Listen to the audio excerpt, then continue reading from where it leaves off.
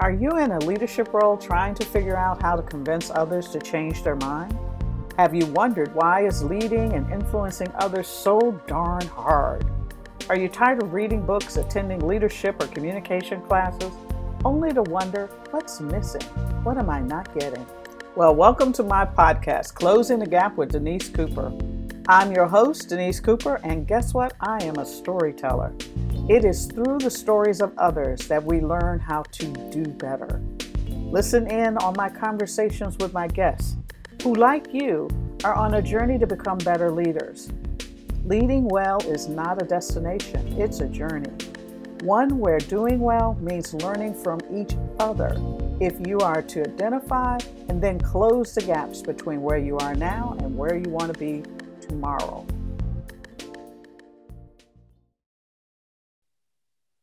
Good morning, good afternoon, good evening, wherever you are. I send hello, greetings, and love to you. Thank you so much for tuning in to my podcast.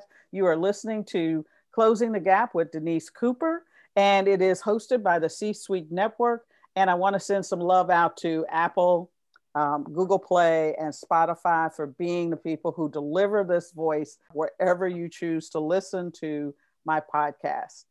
Today's guest, as usual, is always someone who is absolutely dynamic. Tony Chapman is a corporate relationship expert and an international speaker. He's been on the TEDx stage, and you know what? If you want more, read the bio.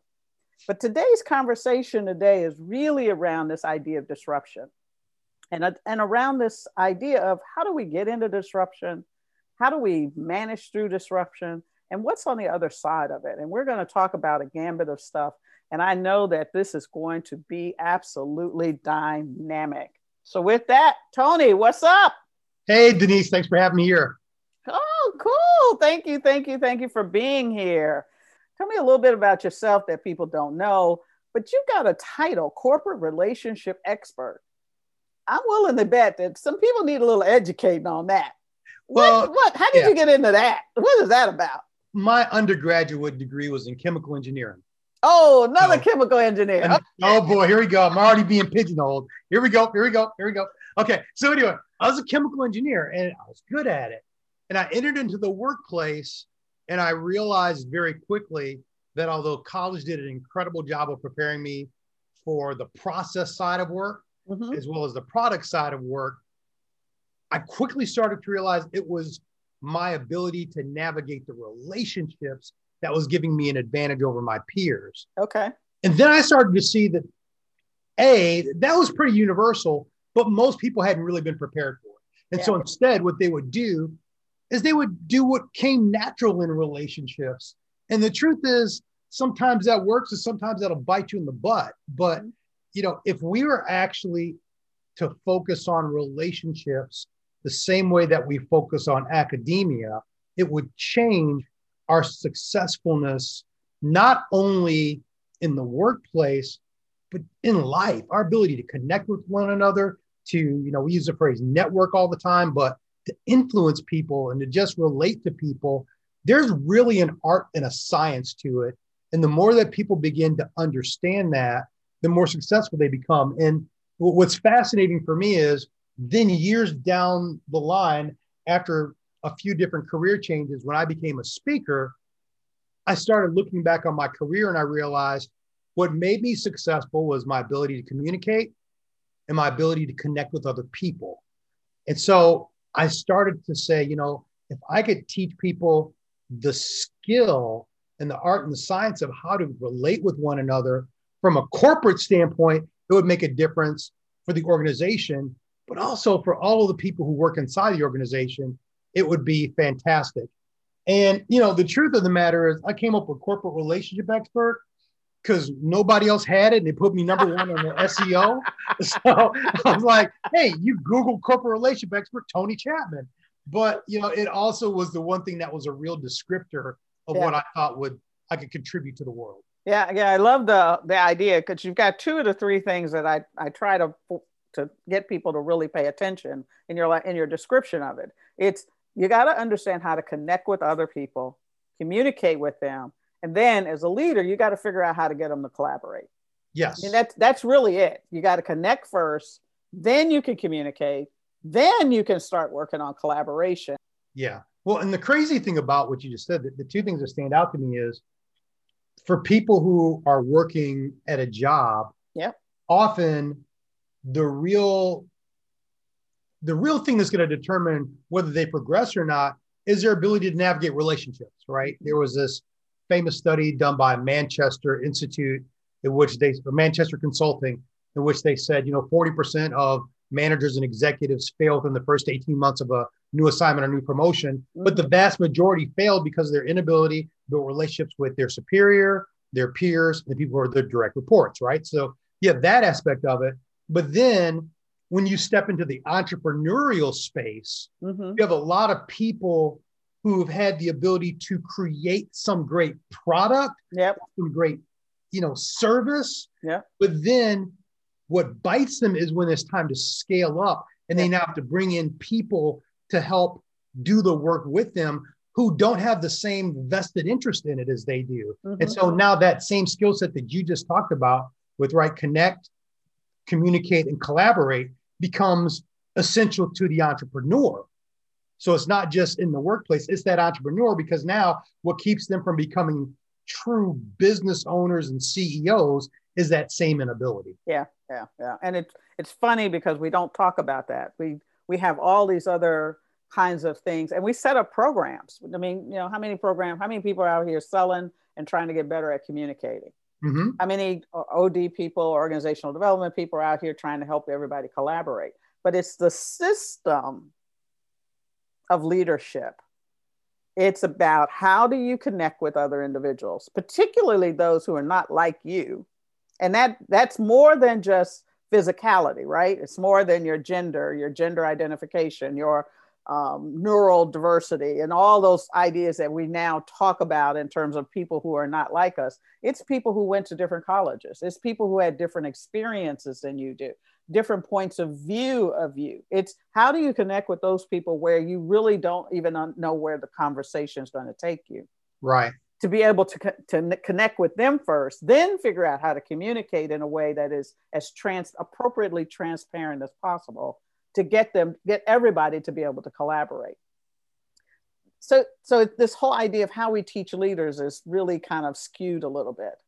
And then this thing called disruption shows up, whether it's, we're now under quarantine and everybody's talking about, well, it's the new normal. And the conversations either in your head or the conversations we hold between the two of us.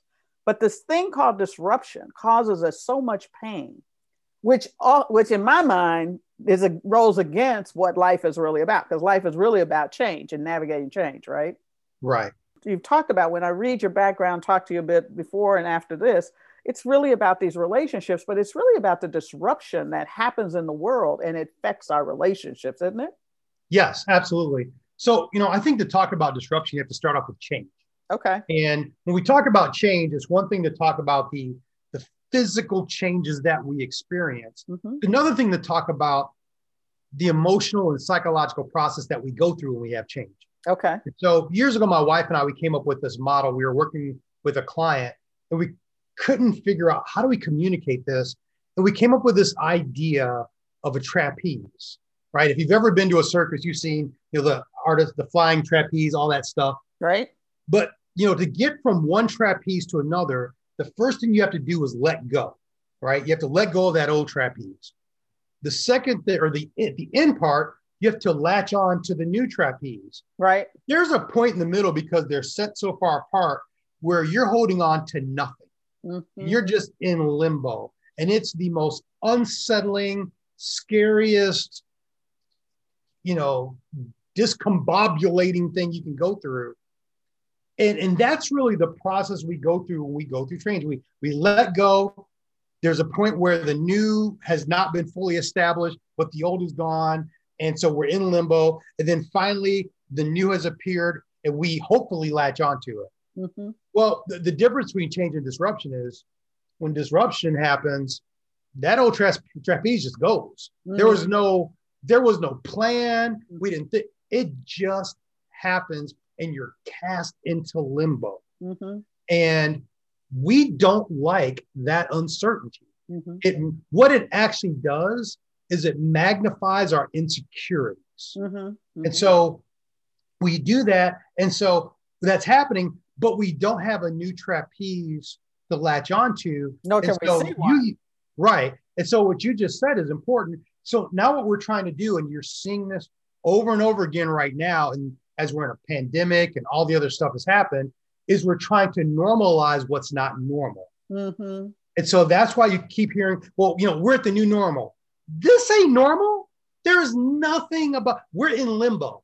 Mm-hmm. We are currently we have no idea what it's going to look like when we hit that new trapeze. Mm-hmm. But because we've been cast into it and our entire comfort zone has been disrupted, that's a natural response. Mm-hmm. And what we really want, what people really want is for that old trapeze to reappear. Mm-hmm. That's really what they're looking for. And they're going to constantly look back for that old trapeze more than they're going to look forward to the new trapeze we should be latching onto. Because they can't see the new one. It's like it's in a fog, really, isn't it? Yeah. But the old one, we know it's back there somewhere. And I know what it looks like and I know what I'm looking for. When you're looking forward, you don't really know what you're looking for. Right. Well, and we're so, we use the phrase comfort zone. We're so familiar with the old trapeze, right? Yeah. We literally built our lives around it. It's not just that the past was disrupted. It's our expectations were disrupted. Our relationships have been disrupted. Our habits have been disrupted. And so everything, there are psychological studies about, normalizing these things and how much stress you go through when that's taken away. But, we talk about leaving your comfort zone. We've been kicked out of our comfort zone. And yeah, we don't even know what to look for. We're not even sure we would recognize a trapeze when it comes. Yeah. And that's, I think, our biggest fear.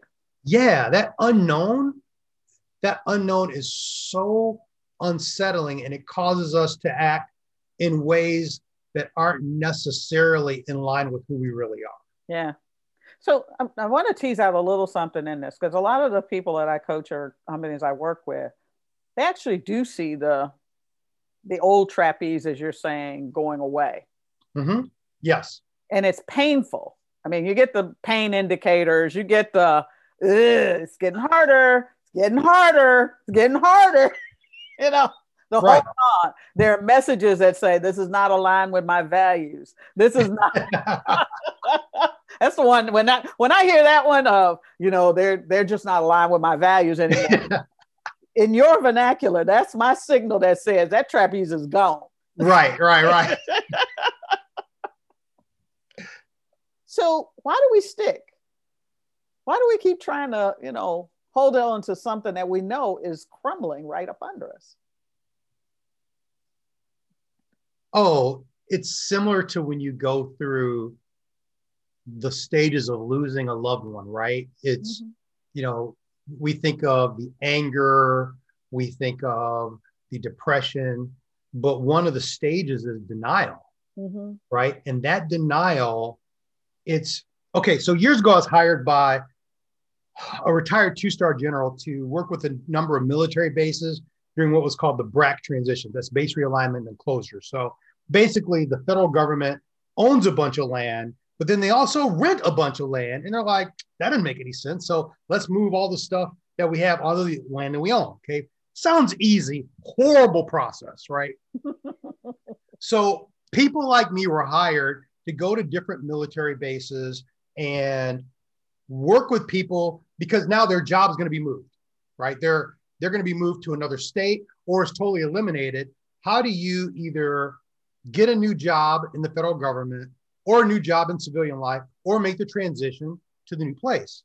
And what was fascinating, my first week there, I'm having a one-on-one coaching with someone, and they say, well, this doesn't really apply to me because my job's not leaving. And I'm looking like them like, okay, I know I'm new, but that doesn't sound right. Mm-hmm. Later, I talked to someone at headquarters, like, oh no, their job's moving. Later, I'm at Fort Knox, right? You normally think of gold when you think of Fort Knox. Right. I got to learn how to drive an Abrams A1 tank at Fort Knox. It was amazing, right? But I'm having the exact same conversation. Yeah. Later, I'm at Fort McPherson in Atlanta. And literally I said, look, open up your computer. We turn up the computer, go to the actual webpage for the base. And it's like, there's a countdown clock to the exact minute this base closes. you're not going to be here. And truthfully, that base now is owned by Tyler Perry. And so if that guy was not in the last Medea movie, he ain't got a job. But the thing is, what happens, and we were kind of having this conversation earlier, what happens is, we go through denial, we go through these stages, but instead of accepting that we have to go through the stage, we look for enablers during those stages, right? So we're in denial. So instead of saying, okay, at some point I have to accept that, we look for something or someone to validate our attempts to go back.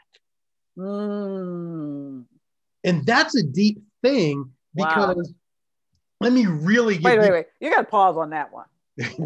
You got to pause a minute because I'm not sure. I don't think we really need. Yeah, we look for someone or something to validate that nothing is going to change. Is that what you just said? Yeah, and that we can go back to the old trapeze. Yeah. So check this out.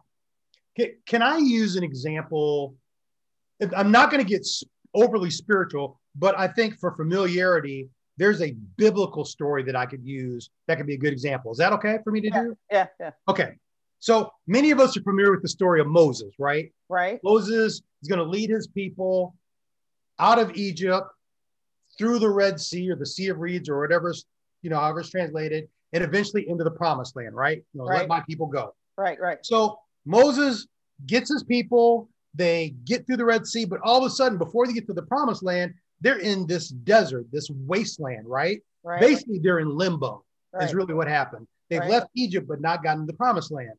So they get there, and after a while, and this is in every Abrahamic faith covers this, right? They're there for a little bit, and then all of a sudden, the people are like, wait a second, there's no water. Let's go back. Yeah. And so Moses strikes a rock, and it's believed that enough water to meet the needs of 2 million people approximately came out. Fascinating, right? Right. But then a couple of days later, everyone's like, okay, we got water, but there's no food. Let's go back. And so Moses prays, and somehow this manna, which is translated as bread, actually it's translated as what is it, is actually what it is. But, some bread from heaven. I mean, for me, my interpretation is it probably tastes like bacon, but has no calories. That's for me, that's bread from heaven. Carbs. Right? No carbs and no gluten. It's gluten. I can eat as much of this, but lose weight. That's bread from heaven. Okay. So everyone's cool for a week or two. And then people are like, well, I'm tired of manna. We want meat. And then catch this part. This is really important because this starts to explain why they go back and what they did. Now they say there's no meat. Let's go back to Egypt where all we did was sit around pots of meat all day. Yeah. So, but that's not true. They were slaves. Yeah. They didn't sit around pots of meat all day. But here's what happens. When you go through disruption long enough, and you're in limbo long enough, you begin to romanticize the past. Yes. And you turn it into something that it's not. Yes. Right? And the good old days. There are some current examples that you and I politically can point to of people saying, let's go back to the good old days and turning it into something that it was not. Right. And so when Moses goes up to get the law from God, what do the people do? They elect a leader that will take them back. Yeah. And so that's why I'm saying what happens during disruption is people will look for whether it's a physical person or an idea or something that will validate their ability to go back to a past that they're romanticizing. It's not even the truth, but now they have created it into their head where it's a utopia. Yeah. Where the truth of the matter is, not only is it not a utopia, it probably isn't even good for them. Yeah. Now we got the bread with the gluten and the fat. Now we got, no bacon. Yeah, exactly. Yeah, turkey bacon or tofu bacon. It works. What is this stuff? Tofu bacon. Wow, that's deep. what do we need to do to change so that we're actually teaching leaders? Because I don't think I know of a program. So anybody who's listening to this and you have included something that helps a leader understand the process of change actually in that before they have to be a leader or an organization leader, please send me a note, because I want to know who's actually doing this, because we talk about this stuff all the time. We hire speakers, we bring in OD and Bain and you name it. We bring them in to help us figure out the speaking. But what everybody really wants is a path forward. And we totally don't understand what holds us, what's the stickiness of staying put or going back, as you said, going back to slavery. Right. What needs to change? What can we, I obviously talk about this, but what are the skills? What kinds of stuff keeps the leaders who intellectually understand this from moving forward? What holds us back? Gosh, now we're going into the real can, right? Yeah. Because, so first you hit on the big problem. We should be training leaders before they become leaders. Yes. Right. But the truth of the matter is, too often we're promoting people for the wrong reason. Mm-hmm. We're promoting contributors because they're good contributors, not because they're showing any leadership potential. And then we're under training them. Yeah. So we're leaving them to their own devices. And quite often those will betray them more than they will actually aid them. Mm-hmm. So that's the first problem. Mm-hmm. I think obviously training, mentorship, and freeing them up to be able to lead versus having them lead and contribute at a rate that's unrealistic. Those are clearly kind of your beginning steps. Yeah. I think also, though, understanding the science and art of relationships and change. So in terms of change, really, we talked about disruption. What's really being disrupted? And I've alluded to it a couple of times, but it's a person's comfort zone. Mm-hmm. So what is a comfort zone, right? And it's that mm-hmm. psychological place of balance and stability where we can perform at lower stress and higher performance, all that stuff. But here's the thing. What does it consist of? That's the real question. So when you're looking at change and you're looking at disruption, you're looking at now dealing with a person's habits, yep. their beliefs, their relationships, their circumstances, and their emotions. Those are 5 critical components, right? Mm-hmm. Emotions, beliefs, habits, relationships, circumstances. We normally think of circumstances and maybe relationships a little bit. We don't think about all those other things. But here's the thing. That's complex.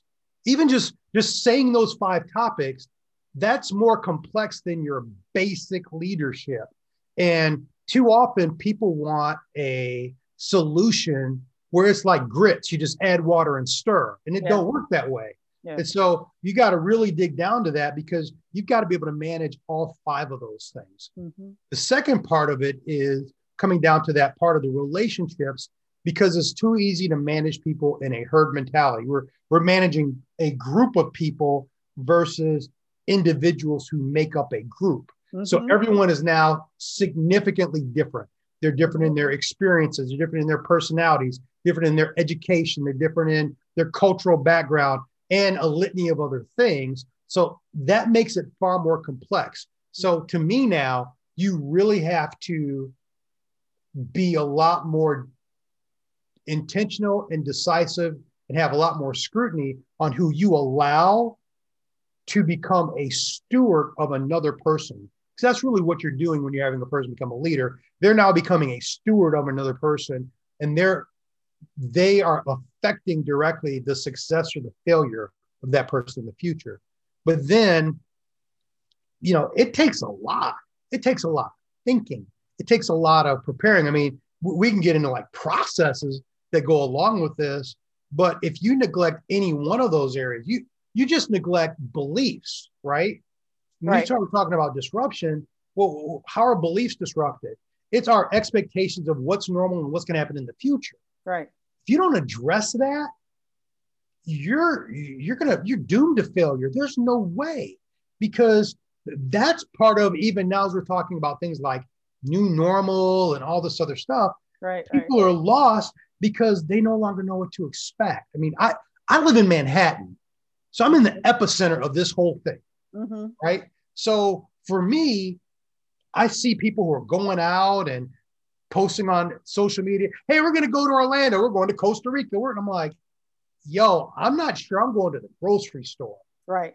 So my whole level of expectations has been thrown off, but I've contextualized it and realized, okay, I don't know how long this is going to be, but this is going to be for a period of time. I don't know what's going to happen at the end of it, but I know what I don't want to do is make the mistake of normalizing this moment, because that's going to eventually bite me in the butt. So, that was like a really long drawn out answer, but it's that there's an art and science to this thing. It's super complex. You got to consider all 5 components of the people, what people go through when they go through this transition. Right. And I say that because most leaders want it to be easy. And convenient. And convenient and fast. Right. And this is not that. Yeah. Which is why you need to prepare. Right. Which is why it needs to start before you get in the role. Right. And the reality that you're going to take a hit to productivity before you see the improvement. Right. Yeah. And you weather that storm. Yeah. I know. So it's all of this stuff that, it's way beyond leadership 101 on this at this stage. Right. Because we're really dealing with how, what can a leader do that's real simple? First thing a leader can do that's really simple, clearly communicate consistently, right? That's like the most big, but over communicate. Yeah. Because for most people, like for me, you tell me once, okay, I got it. Tell me twice, look, I told you I got it. Third time, look, now you're getting on my nerves. I told you I got it.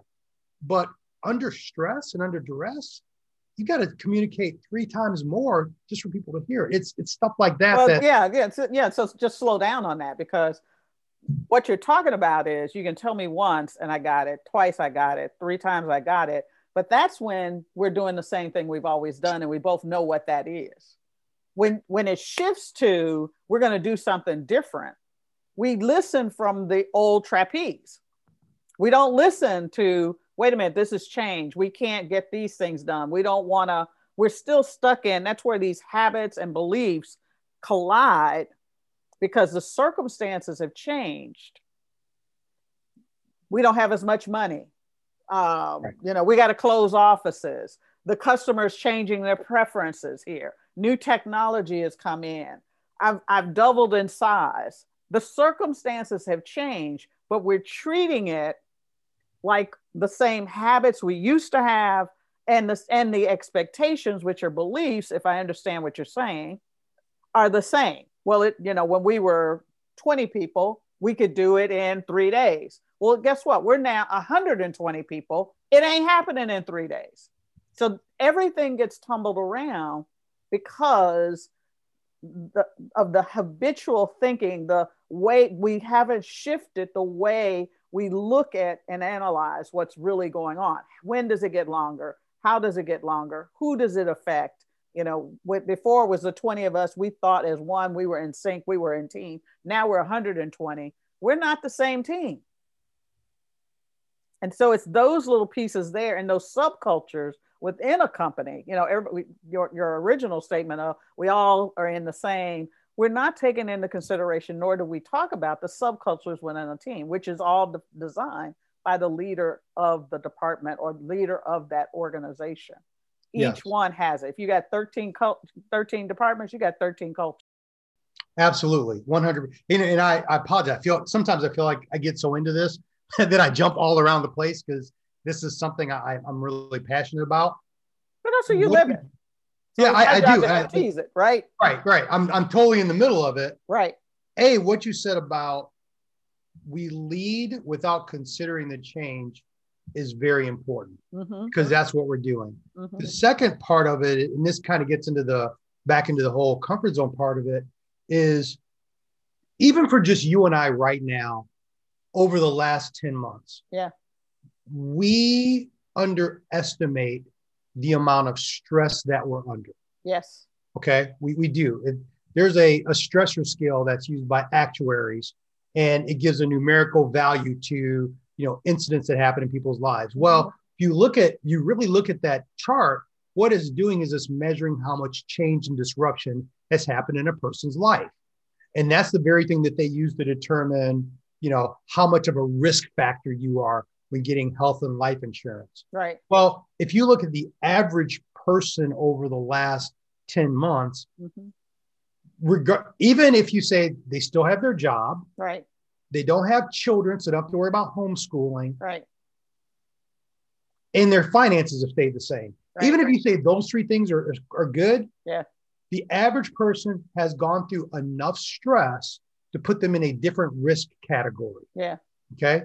So going back to what you just said now, that means because under stress, we know not only does that cause more medical issues, so right. people's health is suffering, but we also know that for periods of time, their IQ and their cognitive ability drops. So now, if you don't lead in a way that you consider the fact that people are not retaining the same amount of information, right? They're frustrated, they're stressed, they're overwhelmed, and you're saying, go do this. And you're like, well, what's this? What are you, they're losing it in the fog of thinking. Right. Those are the types of things that leaders must consider during disruption, because what's happened for most people now is because we have forgotten that we've gone through a global pandemic, a national quarantine. We've had murder hornets. Don't forget murder hornets. Yep. We've had the government say we've got aliens. That was back in May of last year. Yep. We've got national race conversation. We've got contested election. It's almost like we've normalized it. We forgot that we're under extreme duress. Yeah. And so we're not processing normally, and we're not reacting normally. We're more touchy. We're more irritable. And even that, as simple as it sounds, I had to learn as a leader when actually working with a job and going through this type of thing. I couldn't take people's responses personally anymore because they weren't responding to me. They were responding to the stress of the situation, but it felt like it was directed at me. Yeah. And then if I took it personally, now I'm leading them differently and I'm causing the problem to be more exasperated. Yeah. I'm getting calls that, women are crying more. Yes. They're killing themselves emotionally in their head because that wasn't who they were. Right. This other person now that's coming up. And all of the fears about they're not capable, and even with people of color, I'm not capable in the corporate seat anymore. I'm not sure what decisions to make, and taking on the old burdens of every time I make a decision and it's not the right decision, I'm carrying the race, I'm doing all of this, are starting to pop up more and more and more. Like there's no next chance. This is my only swing at bat. If I don't do it, knock it out of the park, then I'm going to be benched for life. And so these feelings and these words I keep hearing of, if I don't do it right, there's no second chance, are coming up in people's vernacular. I've got to get it done now. I've got to figure out what right here, I got to be right, instead of thinking about the long game, which is, kind of the other thing you said earlier about how do we get to the other side. That other trapeze that's coming towards us is really visualizing the long game. Yes. Figuring out that piece. But we're too busy trying to, keep from drowning right now to be able to do it. What, as a, in your role and in your talks with people, what are some things that you can offer them to help them kind of visualize and get to that next trapeze? Well, it's interesting. We're having this conversation now. And there's something I want to go back to in a few minutes. But first, I think even before visualizing the trapeze is recalibrating where you are. Okay. And to be able to say, okay, here's the thing. Because this is an abnormal moment, this is a stressful time, I need to recalibrate my expectations of what it means to do well in this moment, what it means to be, it's kind of wild to me for a lot of entrepreneurs that last year, April, May, I started hearing this conversation about, well, you know, before you were saying you didn't have enough time, or clearly that wasn't the issue. Or if you haven't figured out a new hustle by now, then, you know, and I'm hearing this and I'm thinking, we're not doing this in context. Right. I mean, the reality is if I got lost with my family in the Amazon rainforest for 2 weeks and I got rescued, I would be shocked if I ended up on a news station. Someone said, okay, so what new business did you start while you were in the Amazon? It's like, no, I survived. I survived. That's what I did. And we should be, and we're not thinking, hey, number one, the first victory is getting through this. Yeah. It's not, did you reinvent and pivot? And not everyone has that luxury. Right. So for some, it is, I just have to survive this moment. And so that can remove some stress, right? I think for others, you can start to see, okay, here's some opportunities, but I have to really look at the circumstances of my employees, of my marketplace, of the capital that I have, of my own personal bandwidth. You know, before I say, okay, I want to pursue this, but these big dreams that I'd have had pre-COVID, that's not a realistic dream to have right now. Let's make the baby steps, and wherever we get to, we get to.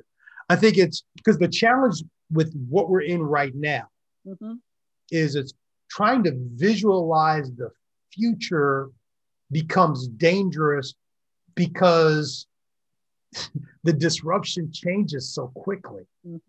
Like the disruption that we're in right now in February of 2021, which is a recent storming of our nation's capital, is very different than the disruption that we were in 90 days ago. And so at that point, it's not about having faith in the trapeze. It's about being able to survive limbo. And if you can survive limbo, then when the trapeze appears, because it's possible that it won't appear the way that we think it will. It never does. It will be fine. Yeah, it never does. It never does. And that's part of the problem. We're looking on the left side and it shows up on the right. Right, exactly. And so for a lot of, companies I'm working with right now that we're dealing with, we're most of the companies I'm working with, we're dealing with a combination of the pandemic and a racial conversation that they need to have internally, which is an interesting pairing, right? It is, let's worry less about the future because we've not taken a very good inventory of where we are in the current. Okay. So let's take a really good inventory of where we are in the current. Then we'll have a clearer idea of what we need to do. Okay. All right. We said a whole lot in this time here. I want to break it down to some simple things here.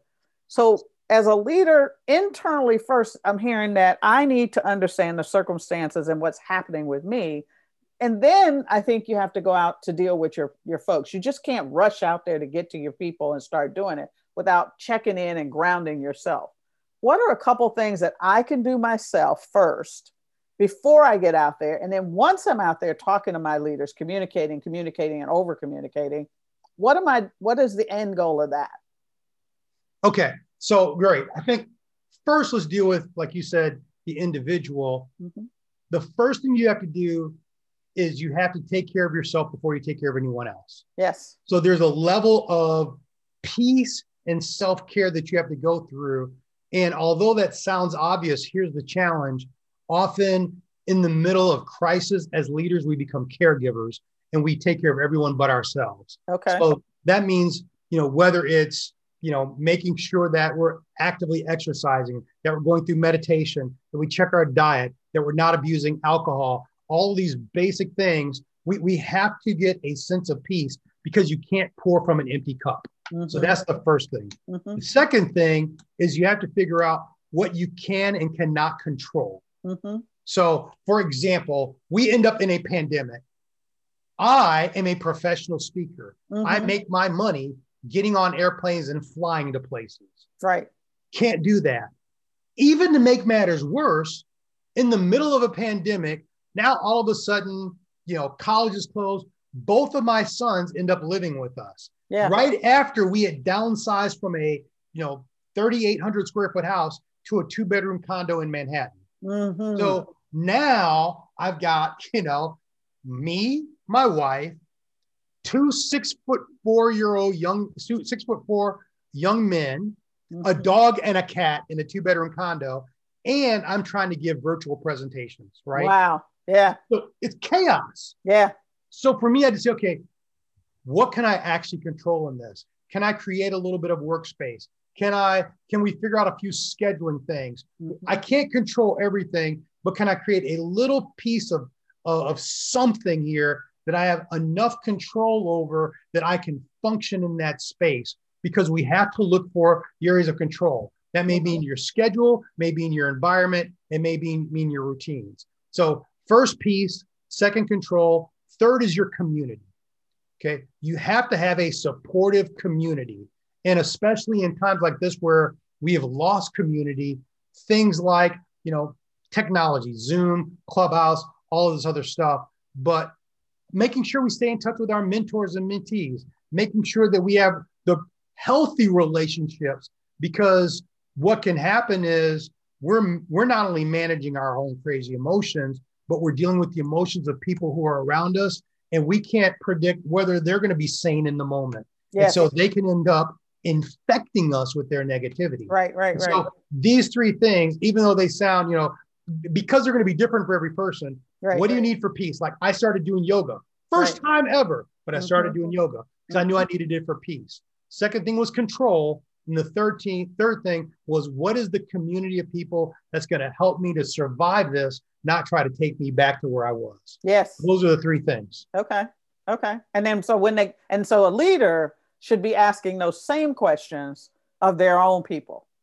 Yes. So, and the leader is going to be doing that slightly differently, right? Mm-hmm. So what the leader now is going to do, I mentioned over communicate, right? Mm-hmm. Because by communicating and being transparent and hopefully being faithful and hopeful, you're creating a level of peace. Okay.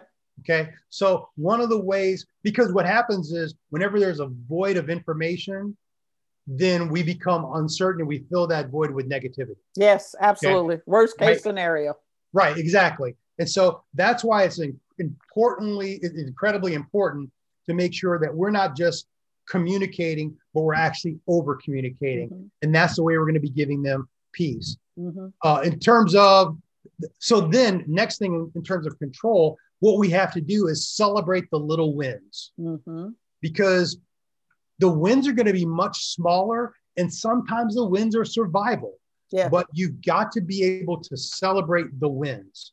And then third, and this goes to the relationships, and this is something I learned the hard way. So I took over a group, and all of a sudden I realized that many of the people, instead of coming to me for information, were coming to someone else. Mm-hmm. And I took offense at it. I was like, well, what are you doing? Mm-hmm. And it took a while, but we were in the middle of a change. And one time I asked that person, hey, what would you do? And they were a little reluctant, but they started giving me some information, and I implemented it and it worked. And over time, I built trust in a relationship with this person. And I say this because, so as a leader, you sit in the seat of leadership. Yes. But there are other people who are what I call opinion leaders or influencers. That's who people really go to for support and direction. Right. And they have to be your allies, and you have to be able to leverage those opinion leaders and those non-leaders, because number one, they have a better finger on the pulse of what's going on. Yes. And number two, they're able to impact people in a way that you can't. Yes. There are and it doesn't make you bad because you can't. Right. They're okay. I mentioned I have two sons. One's 24 and one's 20. I have friends that I'll call and say, hey, can you talk to Joe about X? And they have a relationship and they'll talk to Joe. And then Joe called me and said, oh, so-and-so said something totally changed my life. Now, truth of the matter is they said the exact same thing I said 15 times. But because it came from them, it was like an epiphany. And I'm not offended by that. Yeah. That's what's going to happen is sometimes just hearing it from another voice will bring comfort and security and clarity And we've got to be fine with that. Use them as a resource. Don't view them as competition. Yes. Yeah, I agree. Wow. I cannot believe this has been such a dynamic conversation. Guys, audience, when you hear this, really sit back, listen to this a couple times, because this idea of we hear all the time about self-care, about what does it take to be a leader, and disruption and the pandemic and where we're going. And we hear it from a top level. We don't really listen to it for the deep, deep things that are stuck in there. And then what do I do? Do I stand, looking at the trapeze at left? Do I just get focused on the fact that I'm hanging in the middle? Or when do I start creating what that next trapeze begins to look like? I promise if you listen to this one more time, you will begin to hear how you can create your own path from getting from where you are today to where you are tomorrow. You will learn how to close the gap. Tony, thank you so much for all the wisdom that you have given to everybody. How can people get a hold of you if they're interested in talking to you further? Well, it's in the age of the internet. My name is Tony Chapman, C-H-A-T as in Tom, M-A-N. Go to my website. It's tonychapman.com. I'm easily Googleable. Or find me on LinkedIn. Those are the two easiest ways. I'm super responsive to people. Great. And I got to tell you, just meeting this man, I'm in love with his ideas and what he brings to the party around this idea of relationships, leaderships, corporate relationship expert extraordinaire.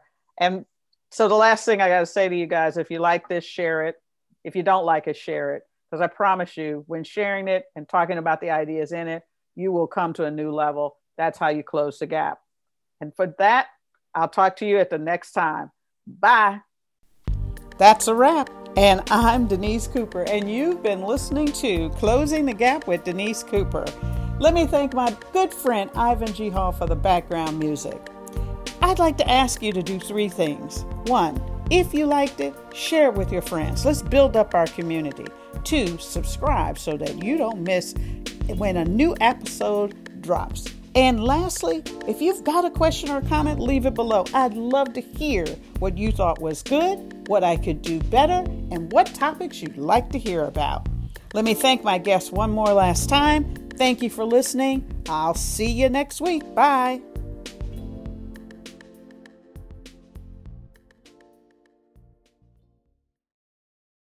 This podcast is a part of the C-Suite Radio Network.